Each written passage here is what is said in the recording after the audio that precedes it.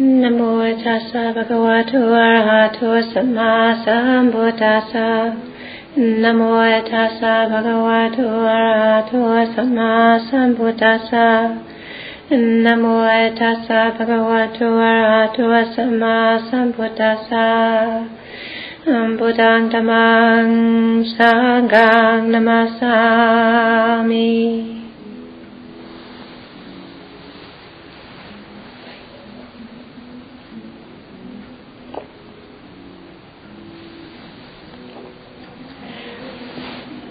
So it seems to me there's a kind of ironic but very funny true statement that it's a long journey into the present moment. And the variety of things that were mentioned this evening is various different expressions of that truth. And one of the things which has for me been an ongoing inquiry is the truth of what's actually happening right now. And so I come from drama queen idealistic stock, and so for me, I have ideas and fantasies about how things are supposed to be, and how I'd like it to be, and how it should be. And oftentimes that doesn't match up with reality. Reality is sometimes completely different than that. And so to move out of the idealization into the actualization is the journey into the present moment. And it's a journey that has been taking decades, because the habits are so strong. And yet, at the moment that one drops the idea of how it's supposed to be and actually is just feeling what it actually feels like now, then you're there. So the journey can take decades, it can take a lifetime, and yet in a moment, you're there. And in the same moment, you're gone. Mm-hmm. And so, what's actually happening in the present moment is not a small question. In fact, it's a mantra, what's actually happening right now. And we are used to, or hoping, that it somehow should be otherwise. And so oftentimes our little kind of irritations or frustrations or dissatisfactions then end up projecting a fantasy of what it might be like if we weren't having those things. And it can be the case, and it has been the case for me, that I have spent large sections of my life living out the fantasy of what it might be in order that I not feel these kind of basic senses of unsatisfactoriness. But the practice is to recognize unsatisfactoriness is something to contemplate. And the contemplation of unsatisfactoriness is the first of the Noble Truths. It's not an insignificant realization. And we can see that the problem with things being otherwise is actually not that they're otherwise, but the problem is that they would wish that they were somehow something else.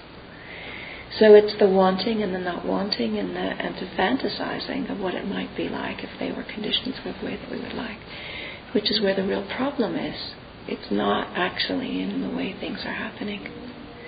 So the sound comes, the music is playing, and so you think, well, I'm coming to an evening meditation, it's supposed to be quiet. It's supposed to be. You're supposed to meditate in a quiet place. That's what it says. It says in the books. And you come in and the guitar is going and they've got an amp up and, it comes through the floorboards and the music is here and they think, all right, okay, I'm not supposed to fight with the sound. I'm not supposed to fight with the sound. I'm not supposed to fight with the sound. But the reality is that I'm fighting with the sound. So there's the idea that I'm not supposed to, but the reality is that I am. My attention is gripped and there's some sense of resistance to it. And so there is a whole practice in just moving into what is the truth of what's actually happening right now, And it isn't often an elegant truth, everything is dotted and the T's crossed and everything is polished. It can be just simple that, well, I'm struggling, I am experiencing something and I don't want to be experiencing this and I'm struggling. But as soon as we recognize that that's actually what's happening, then that's the key to the path. Because struggle is certainly an absolutely valid object of meditation. It's not an exemption to meditation. And so, you can observe struggle as a mindset. We can observe struggle as a physical body response. We can observe struggle as a fantasy of what it might be if it wasn't here. But every time we bring our attention to what it is that's actually happening right there, then we get a purchase on a way for it to release. So the problem then isn't the sound. The problem is not wanting the sound. And the problem is the struggle in not wanting the not wanting. So it becomes like a submarine sandwich. So what we need to do is to grab it at the closest level. So we start at the outer layer of bread, and then we go into the lettuce and then the tofu and then the tomato, So we start where we can access it. What's the closest thing that we can get is what we need to actually pick up, What's the easiest thing for us to see or sense or feel right now? And then when we're with that, then as one is present with what's happening, it shifts. Because life shifts. It's what it does, it shifts. And then we get to the next layer, and then we can be with that. So, and then a whole big huge thing, a whole big huge drama festival can be based on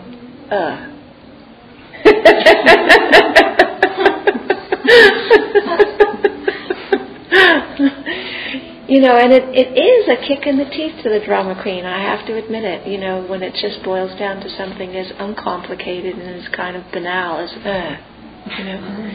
But when we actually bring attention to that, then what happens is the drama begins to fall apart, and the resistance to it all begins to fall apart, and one just opens up to Well, is allowed in life, There's no reason why that can't be there.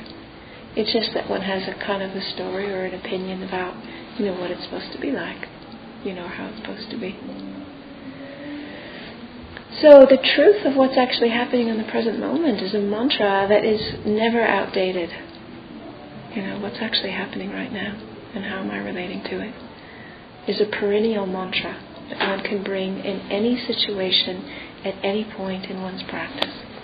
It's very, very versatile, mobile, and user-friendly. Because that will bring us directly to what's actually happening and how we're relating to it, and that will give us a handle on where is the right way of practicing. So sometimes we have the idea that, okay, so we're going to meditate now. So we sit down, we close our eyes, and we go into some kind of mode. We're not actually feeling what's happening. We're just locked into something that's supposed to be meditation because our legs are crossed and our eyes are closed, and we're sitting on a cushion on the floor, or whatever. But there can be very little, sensitivity or feeling or awareness or mindfulness. We just have gone into something that's a mode. But what's helpful is to see, well, that's what's happening. So I have conditioned myself that when I meditate, I go into this programmed routine. I close my eyes, I cross my legs, and I feel nothing.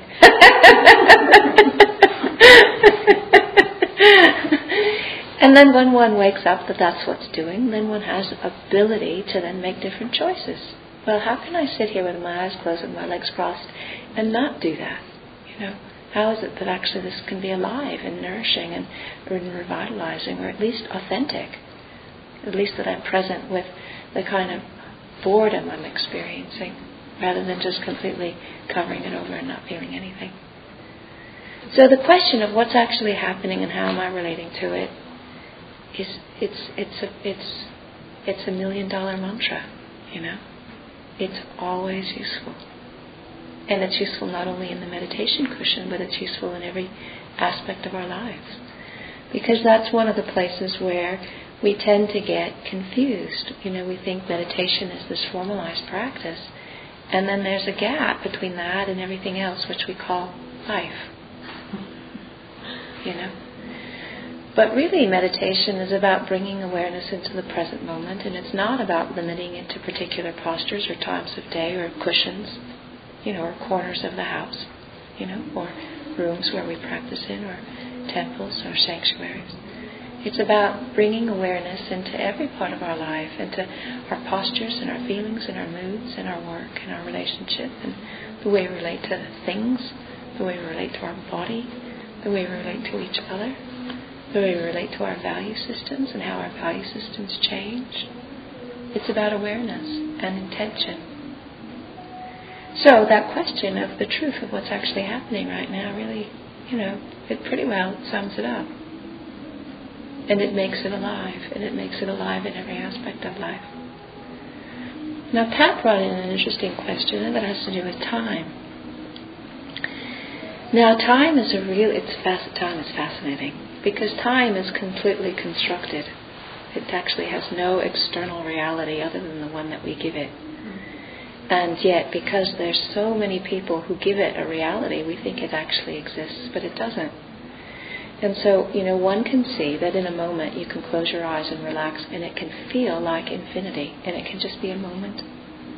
You can also be sitting with something which is difficult, for 1 minute, and it can feel like, get me out of here, this is going on forever, So time is a psychologically constructed thing. It has a lot to do with how we are feeling about what's happening.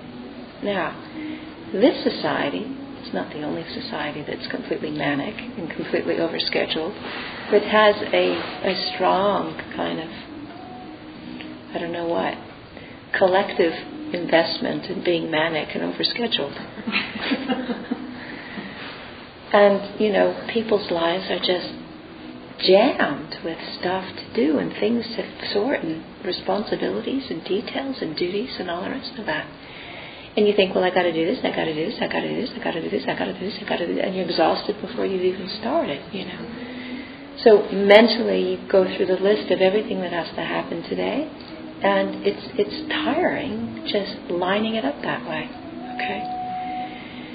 But if you are present with each thing as you're doing it, just each thing, one thing at a time, that all that is happening is that thing, okay? Your mind is not projecting into the future about the next thing, okay? And it's not being dragged into the past about the past thing.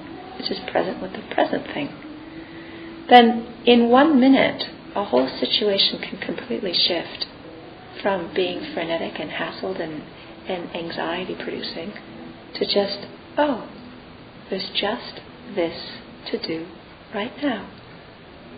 Now, there are times when our lives are scheduled, and there are times when we are operating by other people's routines, and there's times when we're internally directed and operating by our own internal routines. And I know for myself, my life changes as well.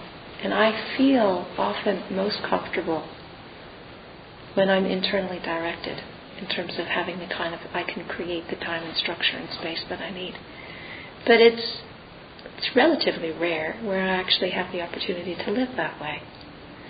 And, one of the things that I notice, I love teaching, and I actually really enjoy teaching retreats, but retreats are, like this, and I've got interviews, and I got this, and I got teaching, and I got all the rest of that, and the days are full. But I can say, I've got 10 minutes between this and the next thing, and I can say for myself, this is a retreat for me, and completely drop all of everything else that needs to happen, any thought about the conversations that I'm supposed to have, the teaching that I'm supposed to do, the people that I'm supposed to meet, what's happening with them, and just drop into what's happening right now. And if I can do that, then what happens is that the tension of the whole thing dissipates during the process of it. And so you can do that. We can each do that. And you can determine, like, door handles or toothbrushing or cups of tea or, getting in and out of the car. That's the time absolutely for mindfulness. Like every time you come near a door handle, you think, this is it.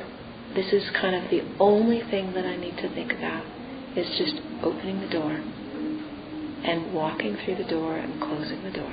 There's nothing else in the universe for as long as it takes to walk through the door. And as we do that, we begin to see, well, actually, this whole way that we create time is a construct.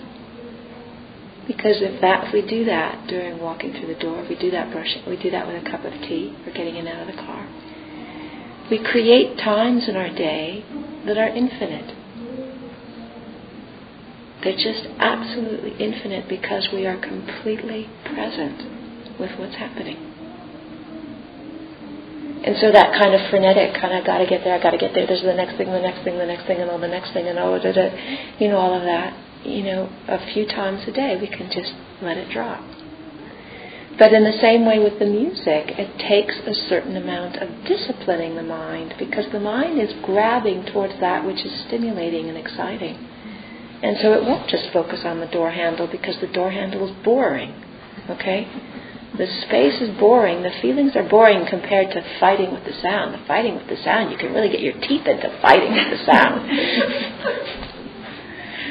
So we have to learn how to focus our attention away from struggle and allow it to rest into something which is neutral or something which is nourishing. Let the struggle drop, let it go.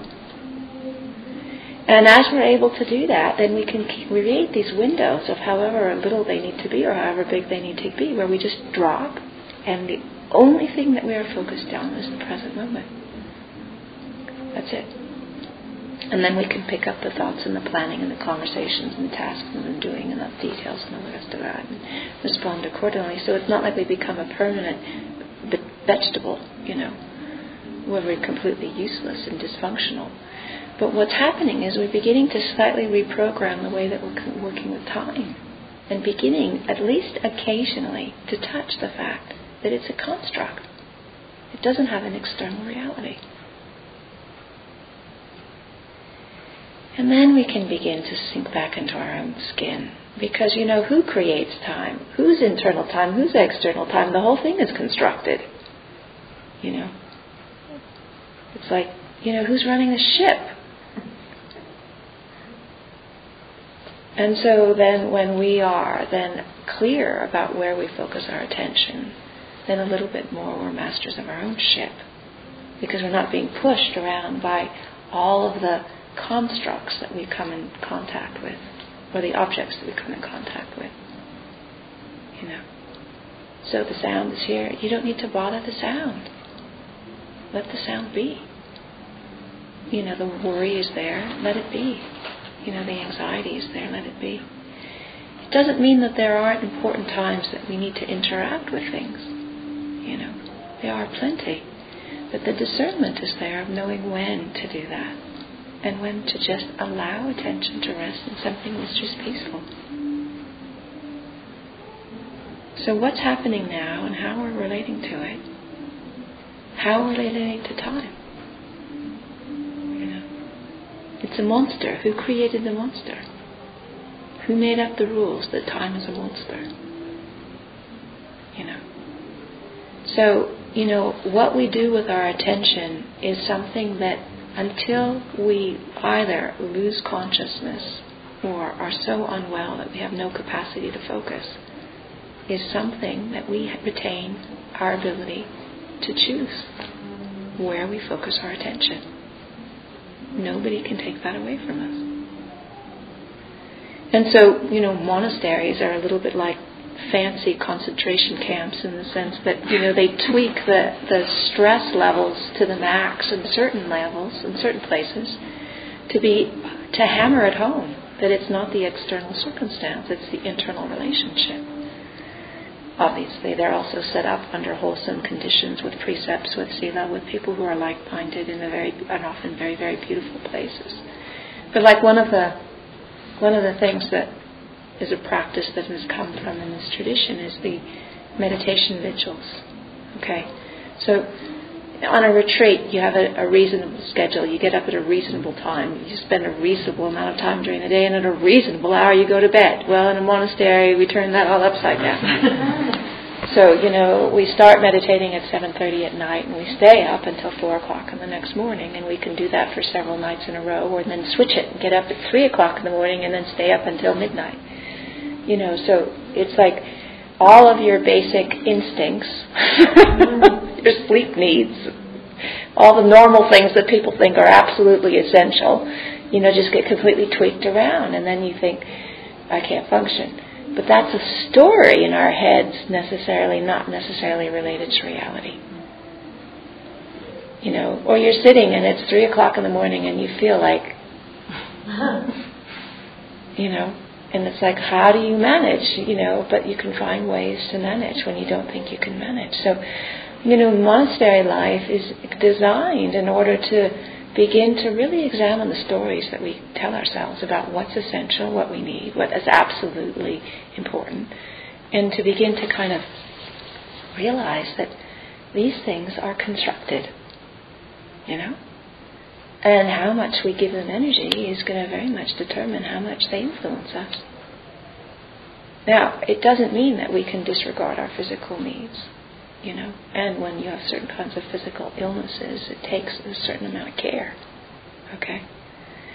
But, I had an experience with this when I was living in Australia that was really surprising, because I've struggled with chronic fatigue syndrome off and on for decades, and so one of the main things that's a real stressor for that is stress.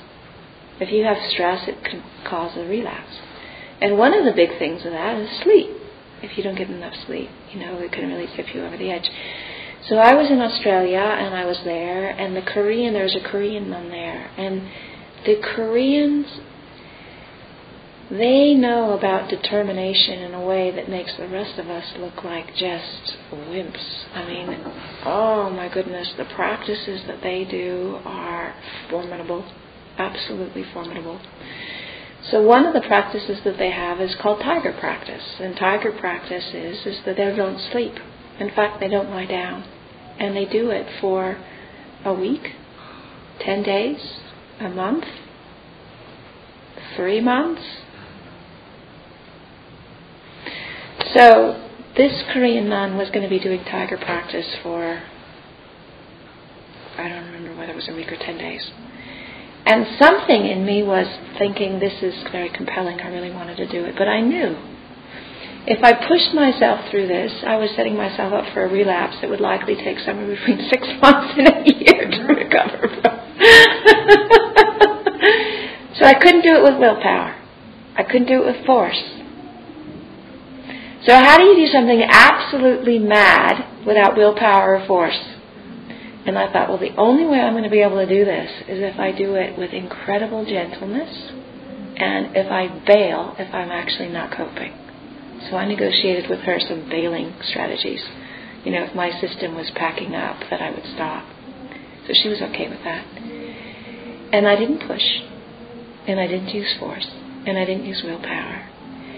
And what I found, to my amazement, and that's part of the reason why monastics have a container that is so powerful, was physically it was difficult. It felt like I was giving birth to a whale on many occasions because I spent so many hours sitting. My hips were just like opening up. It was just agony.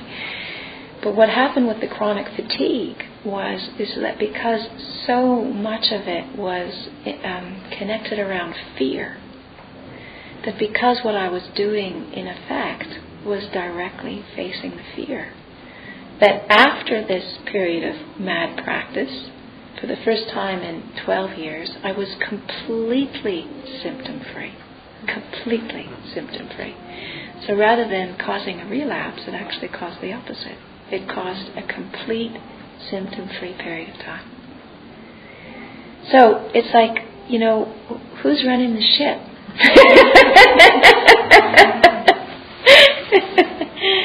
And so the American way is, let me get it as comfortable as possible and just stay there.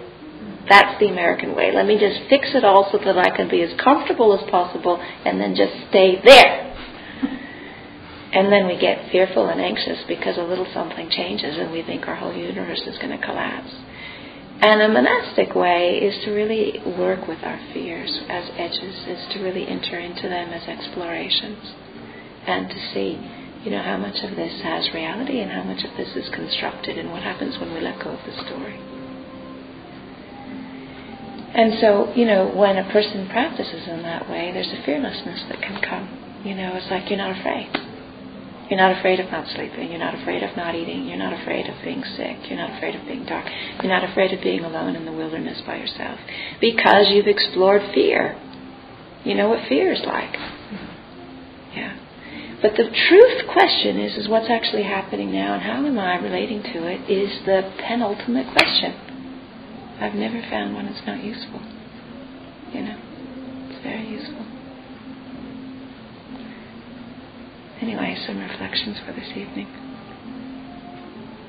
So, as with always is the case, whenever there's a Dhamma reflection, it's never intended for you to believe what I say. It's intended for you to take it if it actually resonates with you. If it doesn't resonate with you, just leave it. And if I go off the rails and end up talking gibberish or about stuff which actually goes against your deepest understanding about what the truth is, then don't just leave it.